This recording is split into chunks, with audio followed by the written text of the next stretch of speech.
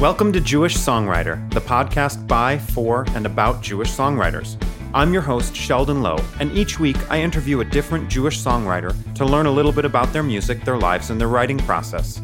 These songwriters are some of my favorite people, and I'm excited to talk to them, draw inspiration, and to share it all with you. If you're like me, you're constantly looking for new Jewish music, so I've asked each writer to share about a new song which you'll be able to hear in full on the Jewish Songwriter Spotify playlist and YouTube channel. Best of all, if you subscribe to this podcast, it'll automatically download to your device each week for free. This week's Jewish songwriter is Chava Morel.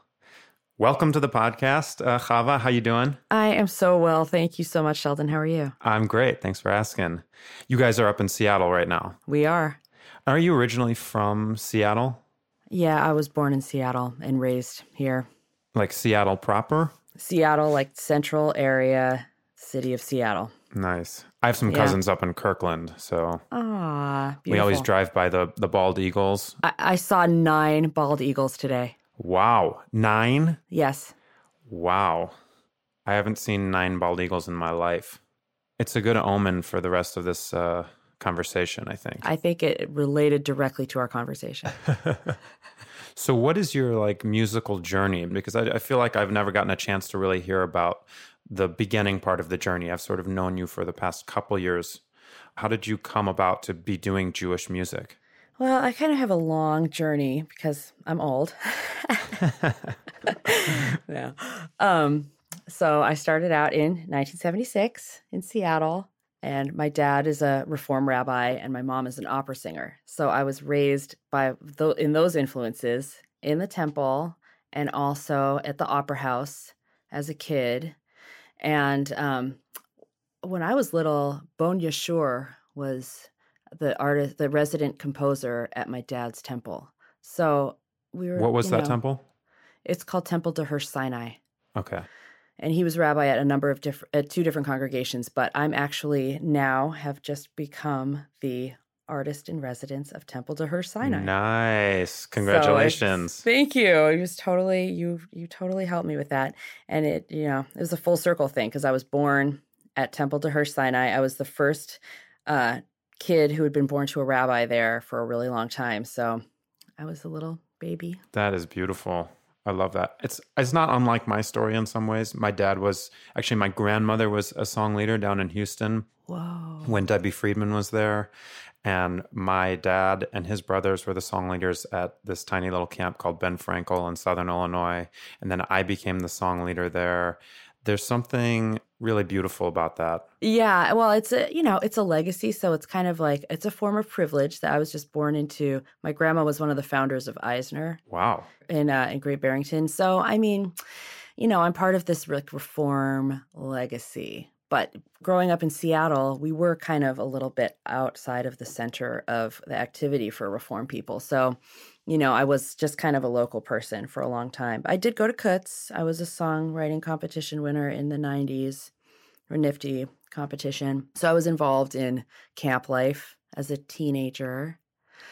And then I went to music school, and I decided to do kind of secular music publicly and just do Jewish music at my individual congregations in LA and in New York. I was at a lot of different places. And then just in 2015, I went to Hava Nashira for the first time, and my whole life changed at that moment when I was 39 years old. I feel like I had another life because I was so inspired by all the music and all the variety of influences and the different generations that were represented, and still Debbie Friedman's beautiful music, and also so much other stuff too. So I just knew I had to get in on that. Where'd you go to school? I went to CalArts in LA, and I studied African music and jazz. And that makes sense. Latin music. So I was focused on and reggae. So I was focused on these musics from, Africa and the African diaspora. And I didn't see a lot of crossover. I actually was in a project called Reggae Passover and Reggae Hanukkah at CalArts that had African music in it and reggae. So it was that was one place where I saw those things coming together. But I didn't really think there was a place for it. And so I just kind of did that music outside of the Jewish world. Yeah. At that time, I would say there kind of wasn't. And thankfully, I think, you're part of the wave of people that's helping to open up other sounds, I would say, within Jewish music. Yeah. Which is really cool. And I think that's what's exciting people about you on one level, let's say. Well, I was inspired almost 20 years ago by Rabbi Noam Katz going to Uganda and doing all this research. And so, I think it's taken a couple decades actually for people to sit with that music and kind of integrate it. Mm-hmm. And now I feel like people are more comfortable with complex rhythms than they probably were when he was first introducing that stuff. Sure. So, all right, I want to go back to your story of 2015 and beyond.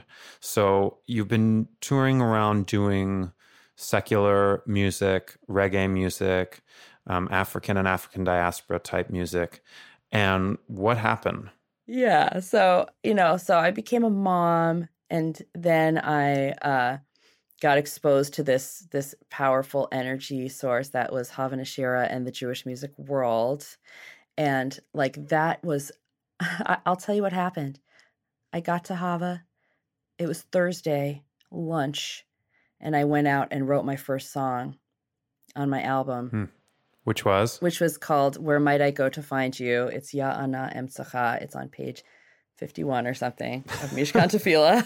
It was this prayer that I kept staring at the end or during the Amidah. I was at the Kedusha section of the Amidah on Friday nights every week. And I would always stare at it on the Bima and be like, I really should do something with this. And then I would go home and take care of my kid for the rest of the day.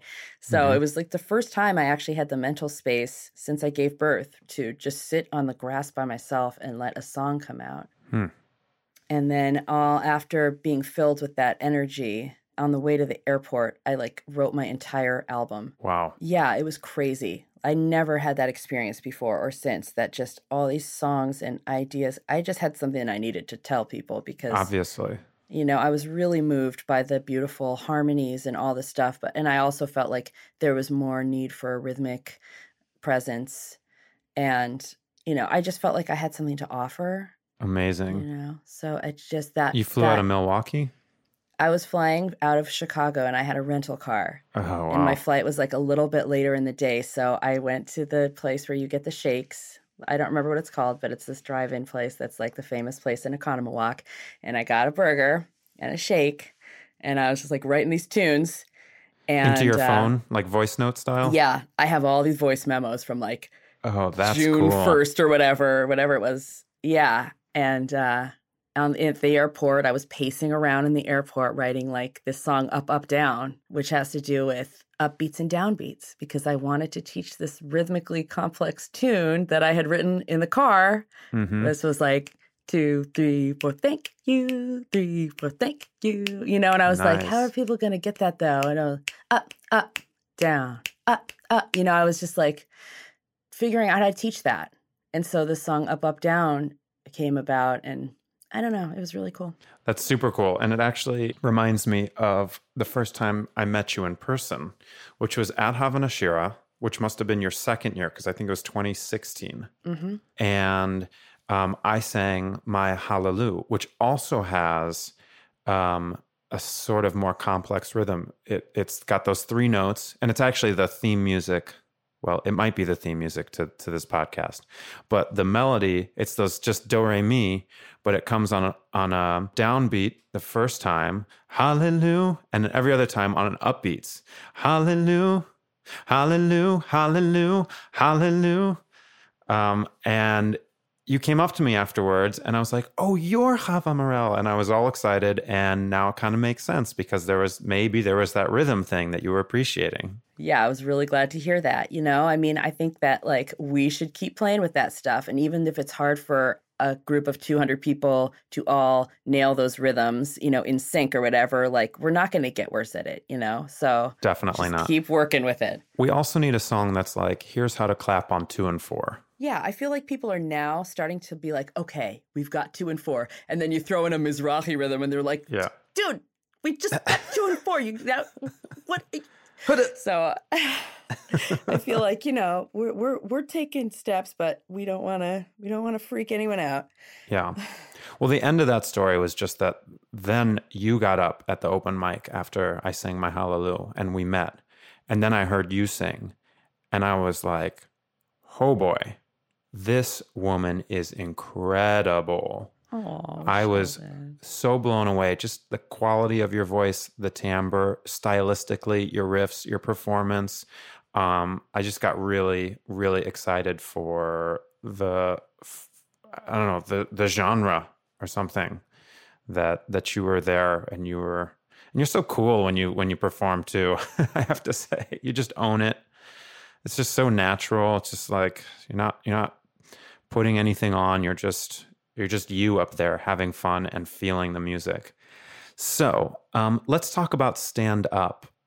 It was a part of the recent RAC CD Together as One. Proceeds all going to benefit, the RAC. I want to know about the inspiration for that song, and tell me about the inspiration for Stand Up first. Well, the inspiration for Stand Up was I got an email from Elisa Recht that said, will you write a song for this women's concert that you're going to be part of in a week and a half? Or she didn't ask me to write a song. She just wanted me to have a song. And my topic was Mother Earth. And so I remember reading that email. I was standing in the bathroom or something. And I just started writing, we stand on the earth. I just started writing that song. It's very rare actually for me to just come up with a concept or a line or a song from nothing, just a blank paper. Usually I have some kind of text or something, or something. I mean, she just said Mother Earth, Mm-hmm. And so I wrote the first part of Stand Up, and then I went to the Torah and went to reformjudaism.com or org or whatever it is, where it said there was a page about environmentalism. And it said these two words from Genesis that we were, it's the Torah teaches that we were put here to work and to guard. And I was really moved by that. So I wrote it into the song that we were put in this paradise. It says, Adam was put in Gan Eden to L'ovda ul Shomra, to work and to guard. And I just thought well, that says it all right there. We don't have to wonder what we're supposed to be doing in relationship to the planet. We're responsible for the planet. So that was it. Beautiful. So what's the exact source of the text? It's Genesis 2:15. Mm-hmm. And it says, God put Adam in Gan Eden to work and to guard. And when you are singing this song, how do you typically teach it? What sort of themes do you focus on? Or do you do different themes with different age groups? What's your process for presenting it to people? I have never taught this song. What? I've only sung it in concert. I've never actually taught it. It's I've never done it. And I didn't even realize that it was a Tu B'Shvat song until I saw you teaching it to your students. And I was like, oh, whoops, I totally missed out on an opportunity. I was teaching everyone else's Tu B'Shvat song. So I don't think I've really quite completely processed that I am supposed to be teaching my songs. To be fair, it is a brand new song. It is, but I just haven't quite fully, I'm not completely aware of what I'm supposed to be doing here. So I understand that. You know what I mean? I just I'm still thinking, okay, Ellen Allard. Okay, I've got this, and I've got the Debbie Friedman one. I'm still looking at my files of who other music I'm supposed to teach. So I haven't really figured out. But all right, well, I'll tell you what I think. Okay, you can agree or disagree. I can't wait because I will have to teach it. Yeah. No, I definitely think Tu B'Shvat is an easy one. But what I love about the song is, the fact that it was on the social justice album. This was a call for social justice music, right? What I love about it is, even though we're talking about Mother Earth, and I also love, by the way, the fact that you included the feminine forms of everything in that song. I try to do that wherever possible. In fact, the Dinosaur song it's usually a female dinosaur, if you're familiar with that early childhood knocking on my door. I do the same thing. Cool. What I also love is there are a couple lines in there that open it up to more broadly making the world a better place for each other, right? Stand up for our mother, stand up for each other. So it's not only an environmentalism song, although it is heavily, I would say. And I will say for my part, since you haven't taught it yet, or I don't know if you do this in concert, but I always start with the O's. The O's are so fun, and they're just such an easy entry point into the rest of the song. Wow, you know what? My friend Rose Snitz just texted me last night and said, what do you think if I start with the O's? And I was like, you're brilliant. So, yes. Nice. Way to go, Rose. Yeah. Okay. Well, I'm glad you told me that. It actually, I mean, obviously, like having other people teaching it and hearing about their experiences is really informative and helpful for me. So totally. I appreciate that. And you sent me a video of you with the kids at Temple Israel of New York, where I used to work in the early part of the century.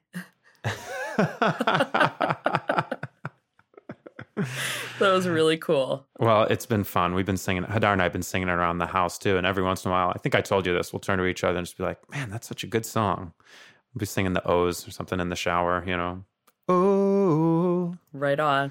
All right. So I want to talk about your writing process in general. We talked about it a little bit, but do you have any exercises that you go to either open up your mind or that are part of sort of like a daily routine for yourself to stay in shape? Anything like that?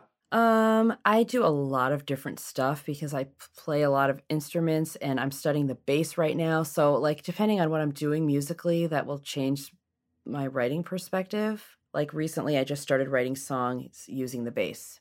Although a lot of my album, or my Hava Nashira album, was based on bass lines. I wasn't actually playing the bass at the time. And so it's definitely changed my approach to writing that I happen to be doing that right now. So you're always with an instrument when you're writing? Yeah, I got instruments all over the place. And I'll usually play some chords that feel compelling to me, and I'll start to improvise vocally on those chords. And then if some kind of melody line comes out that I think is intriguing or something, I usually press record on my voice memo. So I have a lot of just little sketchy things to work with. And like the song Achat Sha'alti, that was just some little thing that I'd been singing. Like oftentimes I'm like waiting for services to start and I'm like playing chords and I'm just like improvising or something, and I'll just press record on the voice memo real quick, and then I'll forget all about it, go lead services, go on with my life. And then maybe like weeks or even months later, I'll be like, oh, I'll just click on the things that say new tune and see what they were. And that was one of them. So cool. And I didn't know it was going to be Achat Sha'alti, but then I'll pull out the Mishkan Tefillah, which is a great book because everyone has it. So you don't have to print out song sheets. People really appreciate if you write something that's in there. Do you have any advice for up-and-coming or even veteran Jewish songwriters? I guess my advice is learn as much music as you can possibly learn. Listen to music that you love and that moves you, and learn how to play the songs. And, the more songs that you play, like the more chord progressions will be inside of your body. So I have a string of like questions that are just one-word answers for you. Whatever pops in your head, okay? Last book you read. So You Want to Talk About Race by Ijeoma Oluo. And last song you listened to? I just listened to a song by Yoel Sykes called Peace in the World We Pray. What was the last movie you saw? Inside Out in the theaters, whenever that came out. The guilty pleasure song you're embarrassed to love. I like the song by the Jets called You Got It All Over Him. And I don't know if anyone's ever heard of it, but it's from the 80s. I'm going to have to go check it out. Yeah. Your most used emoji? The heart. The one that's not shiny. The matte heart. The matte heart. Yes. The eggshell heart. Yes. Well, boy, I could talk to you, like many of the other artists on this and songwriters on this podcast, forever, I feel like. But I know our time is up. So I just want to thank you so much. And to Josh Niehaus also for making this happen and for being on Jewish Songwriter. Hope it was fun. It was a dream. Good. Thanks, Sheldon.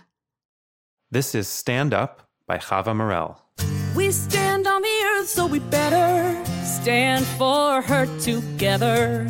We stand on the earth, so we better stand for her together. Stand up for Mother, stand up for each other. Stand up for Mother, stand up for each other.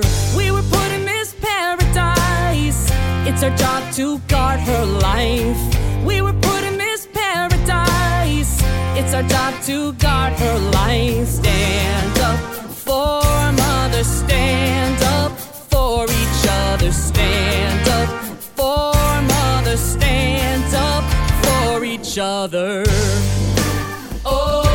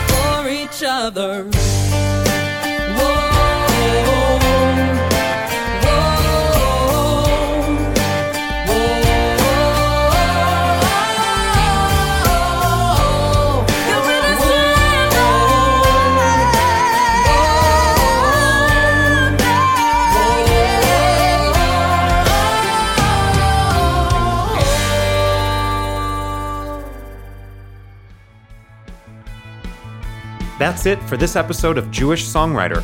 Don't forget to subscribe to the podcast and follow us on Spotify, YouTube, and Facebook. On the next episode of Jewish Songwriter... Happy just because you think you're supposed to be a hockey player. You're a golfer. Jewish Songwriter is produced by Sheldon Lowe, edited by Ben Mazak of Native Sound on historic Cherokee Street in St. Louis, Missouri, and distributed by Hallelujah Music. Until next time, keep writing out there, and thanks for listening. Every little part of my body